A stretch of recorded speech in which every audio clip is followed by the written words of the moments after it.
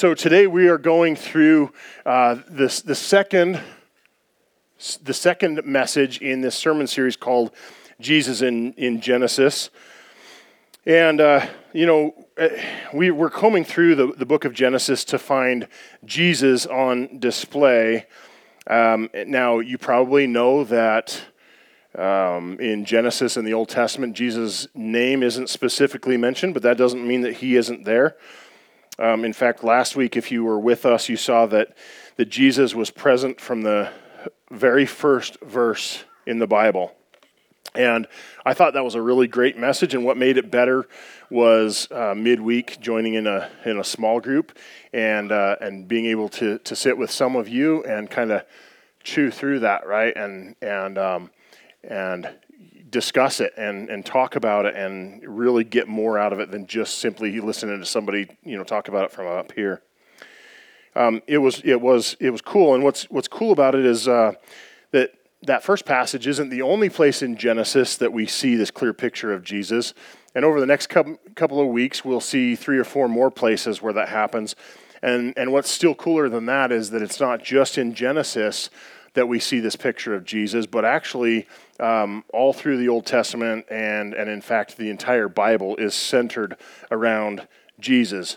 So this message today that we're gonna talk about has got a little bit of a mystery to it, and I like to watch like mystery movies or suspense movies or whatever, and I like to try to figure it out before the end. Right, and in order to figure out what that sort of twist in the plot is, there's always something early on in the movie that you just dismiss as kind of a non-issue or whatever, but then later on in the movie, that thing happens to be the little bit of evidence that solves the case or whatever it is, and I like to be able to do that, and that's what we're going to kind of do here today. So let's jump into this mystery. So we're going to be talking primarily about a passage in Genesis 14, but let me kind of lay out the context here. So the story starts with Abram, who would go on to be called Abraham, and his nephew Lot. And Abram and Lot are really successful, and they become very wealthy. And at some point, the area that they're in becomes a little too crowded for them, and there starts to be some conflict. And so Abram and Lot decide that they're going to take their tribes or their parts of the family and separate them a little bit so that they're not having this conflict over things like grazing rights and water rights and that sort of thing. So Lot heads to the Jordan Valley, to the city of Sodom, which is a very sinful place.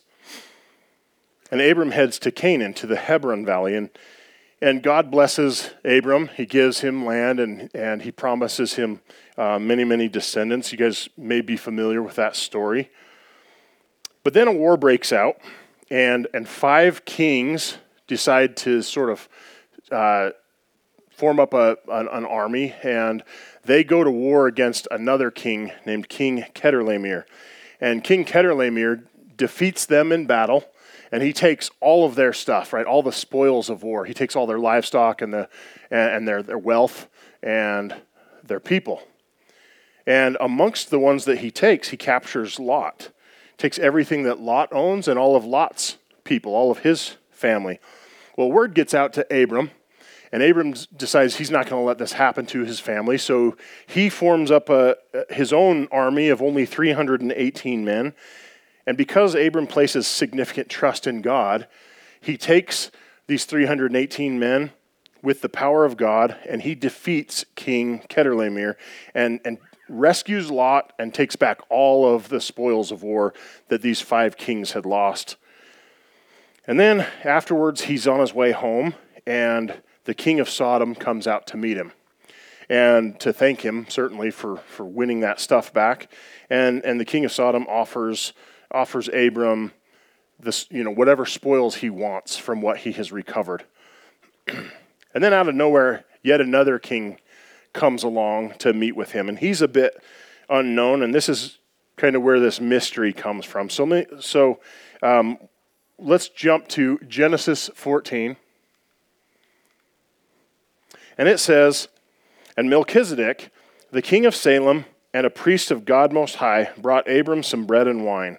Melchizedek blessed Abram with the blessing, "Blessed be Abram by God Most High, creator of heaven and earth. And blessed be God Most High, who has defeated your enemies for you." Then Abram gave Melchizedek a tenth of all the goods he had recovered. Now you might be wondering, okay, what's the mystery here? Well, if you are familiar with this story or with the Old Testament, then you may know that this is the only place where we actually physically see this king and priest Melchizedek. And in fact, he's one of the most mysterious people in the Bible. He shows up for one day in Abram's life, and then he's gone. But what happened that day was powerful, and it's remembered through history. So when it comes to understanding Melchizedek, there are some varying thoughts. Some propose that Melchizedek was actually a pre-incarnate appearance of Jesus Christ, or what they call a Christophany. And others say that Melchizedek is presented as a type of Christ, which is a person in the Old Testament that behaves in a way that corresponds to Jesus' character or actions later on in the New Testament. Now, regardless of which of these you buy into, which one that you prefer, as we dig into the mystery of who he is, we see his close connection to Jesus. And so let's do that together today. So the first thing that we see is that in the Old Testament, Melchizedek was a mysterious priest of God. He's a foreshadow of a better priest that would come. And what's cool about this mysterious Melchizedek is that this is one of the greatest proofs that God wrote the Bible is found in this person, in Melchizedek. And here's what I mean. So in Genesis 14, he's only present in 3 verses. That's it. That's all we have. So it's a limited sample, but it's profound. See, Melchizedek is unique because he is both a priest and a king, and no one else held this title. He's not just any priest, though. He's a priest of the Most High God, and he's called by God. And we also see that he's very powerful. Remember, he came and he blessed Abram. Abram was, as we know, he was going to go on and become the father of Israel, right? So Abram's already a powerful man in his own right, and yet he's blessed by this Melchizedek. See, Abram was powerful also because God had made a covenant with him. And we see a clear level of superiority here. And we see that Abram submits to him. It said that Abram gives him a tithe, a tenth of all that he had recovered from the war. So it's clear that Melchizedek is something special, but he represents more than that. And here's what I mean. If we fast forward 1,000 years, King David makes a reference to him again in Psalm 110, where it says, "The Lord has taken an oath and will not break his vow. You are a priest forever in the order of Melchizedek. The Lord stands at your right hand to protect you. He will strike down many kings when his anger erupts." So remember what we talked about in Genesis 14. Abram, with the power of God and 318 men, defeats powerful kings and armies. And Melchizedek said, "Blessed be God Most High, who has defeated your enemies for you." And the thing is, God never changes. So he did this for Abram. He did this for David. He'll do this for Jesus. And more importantly, he's going to do this for us. See, this is God keeping his covenant and fulfilling prophecy. But this psalm is more than just that. So if you read that passage, you'll see that this is a clear picture of a greater king to come. And you know, this passage in Psalm 110, is one of the most quoted psalms in the New Testament because it's known for its theme of laying out the credentials for the Messiah and pointing out that Jesus is king. But it's also a picture of a greater high priest to come. And yet there's still more to connect the dots. So if we fast forward another 1,000 years, let's look at what it says and what the writer of Hebrews says. This Melchizedek was king of the city of Salem and also a priest of God Most High. When Abraham was returning home after winning a great battle against the kings, Melchizedek met him and blessed him. Then Abraham took a tenth of all he had captured in battle and gave it to Melchizedek. The name Melchizedek means king of justice, and king of Salem means king of peace. There is no record of his father or mother or any of his ancestors, no beginning or end to his life. He remains a priest forever, resembling the Son of God.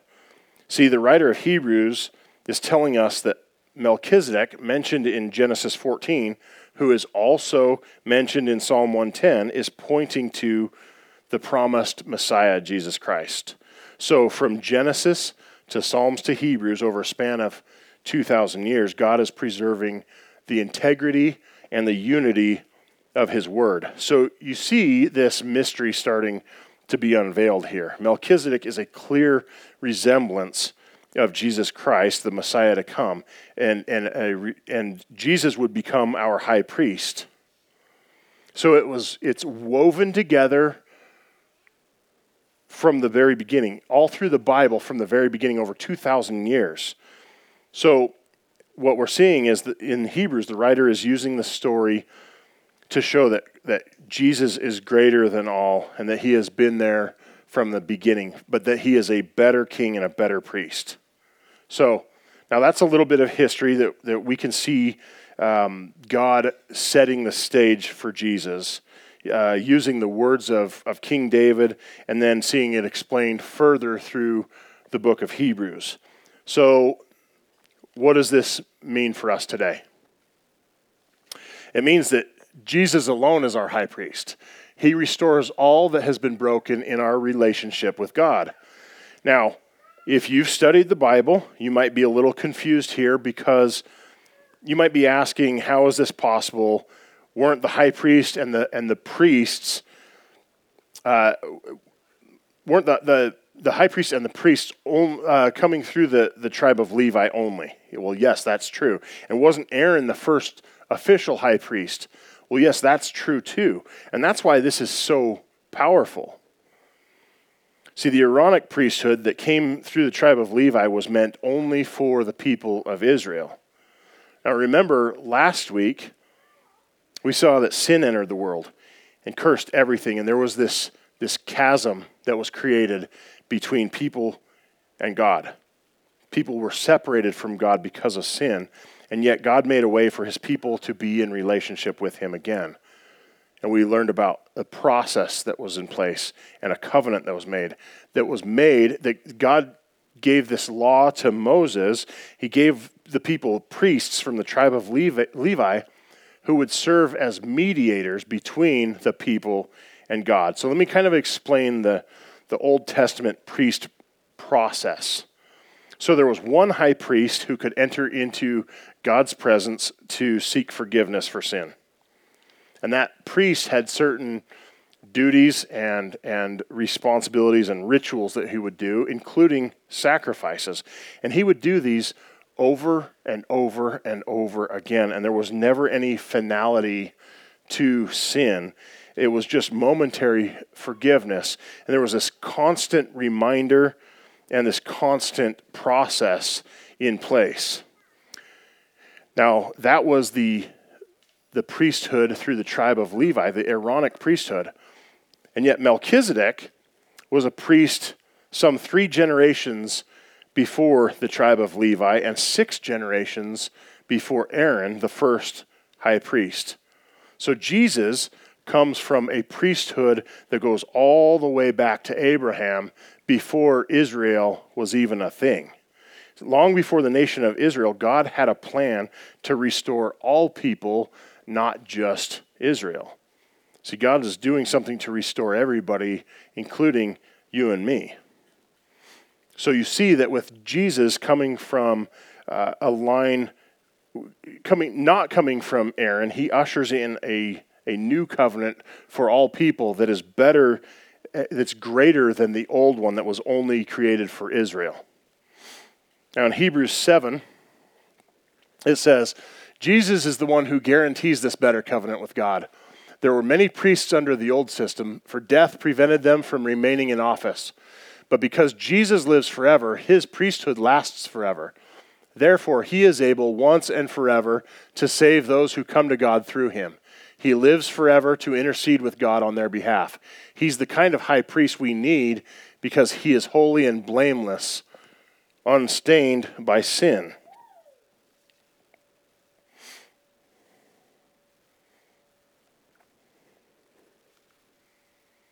He has been set apart from sinners and has been given the highest place of honor in heaven. Unlike those other high priests, he does not need to offer sacrifices every day. They did this for their own sins first and then for the sins of the people. But Jesus did this once for all when he offered himself as the sacrifice for the people's sins. The law appointed high priests who were limited by human weakness. But after the law was given, God appointed his Son with an oath, and his Son has been made the perfect high priest forever. So the priesthood of Melchizedek is more effective because it required a single sacrifice once and for all, and that was Jesus Christ. While the Levitical priesthood made endless sacrifices day after day, time after time. See, the Aaronic priests served in an earthly temple, and Jesus' temple is a heavenly one. Melchizedek was greater than Abraham, greater than Aaron, greater than the Jewish priesthood. And Jesus came from the line of Melchizedek. He was our great high priest. In fact, Jesus is more than a priest and more than a king. He's also the ultimate sacrifice. Now, here's why this is so significant for us today. Because Jesus alone fixes our relationship with God. He restores our brokenness, and he pays that penalty for our sin. The old way is gone, and Jesus is the new way, and Jesus is the only way. In fact, based off of verse 26, we see that only Jesus qualifies as a priest in the order of Melchizedek. He's unique. No one else can hold this position. Jesus lasts forever. He became our sacrifice forever. He fixes our sin forever, and he's the perfect high priest. He's the perfect sacrifice once for all time. In Hebrews 10, 11 through 12, it says, "Under the old covenant, the priest stands and ministers before the altar day after day, offering the same sacrifices again and again, which can never take away sins. But our high priest offered himself to God as a single sacrifice for sins, good for all time. Then he sat down in the place of honor at God's right hand." And he did this because Jesus is the righteous one. See, Jesus puts his righteousness on those who come to him believing that he is righteous. This is the great exchange. His righteousness for our sin. And it is a completely one-sided and unfair trade, but I'll take it. And listen, guys, I don't know where you stand today, but everyone is affected by sin. Sin separates us from God.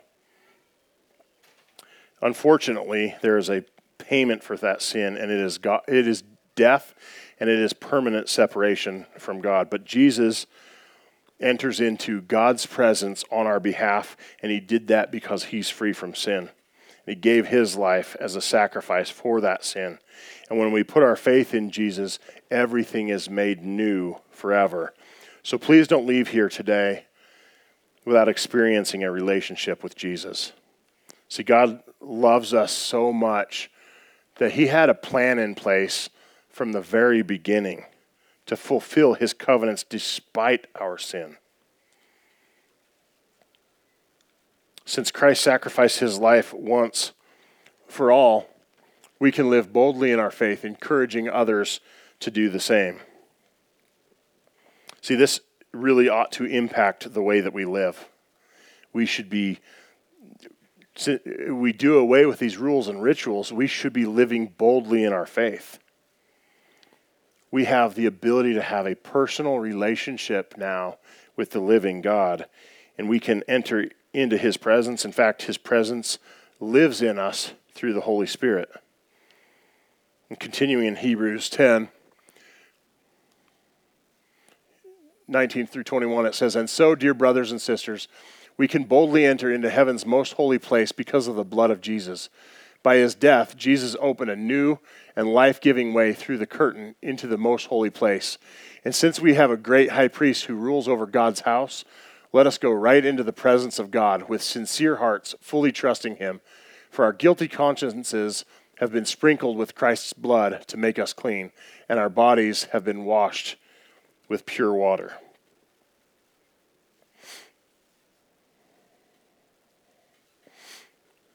Guys, the enemy wants you to feel guilty. Satan wants you to be ashamed of your sin. He wants you to think that you're not good enough. He wants you to feel far from perfect. He wants you to feel far from God. But that's all a lie. When we put our faith in Jesus, we have been made perfect in God's eyes. That's the way he sees us. Because of Jesus' sacrifice, we can boldly enter into his presence, and we have direct access to God, so we can boldly live out our faith. But you know what the overflow of making that decision is that we are being made holy in his presence. Christ, once for all, made his believers perfect in God's sight, and at the same time, he's making us holy. See, he's not finished with us yet. This is a continual process. When we engage in relationship with him, he makes us more like him. We shouldn't strive to sin and seek forgiveness. And honestly, a lot of the world views Christians this way. They believe that we feel free to sin because we've got this get out of jail free card of grace. And honestly, maybe some of us feel that way too, but we shouldn't. We need to strive for holiness, and then when we sin, rest in his grace. Continuing in Hebrews 10, he gives us some instruction. It says, "Let us hold tightly without wavering to the hope we affirm, for God can be trusted to keep his promise. Let us think of ways to motivate one another to acts of love and good works. And let us not neglect our meeting together, as some people do, but encourage one another, especially now that the day of his return is drawing near." So the question that we really should be asking ourselves is, what do we do with all this? Well, it starts off by telling us to remain hopeful, right? We know that life is going to get hard. We know that there's going to be troubled times, and there's going to be times that we want to give up. But Jesus demonstrated for us that he's consistent, right? He's demonstrated for us that he has a plan to restore us, that he's going to return for us one day. So live in hope. That's the first part of that. But we also don't want to miss. Careful on that one. We don't want to miss these very powerful words of encouragement and instruction. It says, "Let us think of ways to motivate one another to acts of love and good works." See, this should cause us to love others more, right? We have an opportunity to help each other in this pursuit through discipleship, through mentoring, through loving on each other and caring for each other. And then it goes on and says, "And let us not neglect our meeting together as some people do, but encourage one another, especially now that the day of his return is drawing near." See, guys, we have significant privilege in our new faith, right? We have the privilege of this right here. We have the ability to meet together. We have the ability to pour into each other's life with one-on-one discipleship and with family discipleship. We have the ability to love on each other and care for each other and lift each other up the way that Jesus demonstrated for us. Now, I think it's difficult to know both the story of Melchizedek and the story of Jesus and not associate the two. But at the very least, we can say that centuries before Jesus came, God gave us a clear picture of his purpose, and that was Jesus to restore all that had been lost. You guys pray with me. Lord God, I thank you for the knowledge that you had a plan long before our biggest, worst problems ever became known to us. You had a way, a plan to restore us. And Lord, I just ask that anybody that's here listening to this message would, if they haven't started this relationship with you, Lord, I ask that you would pull at them, you'd tug at their hearts, and help them to be open to it, Lord, and draw them in so they seek that relationship with you. Lord, we love you. We thank you for the way that you bless us and that you love us and you call us to be yours. We say this in Jesus' name. Amen.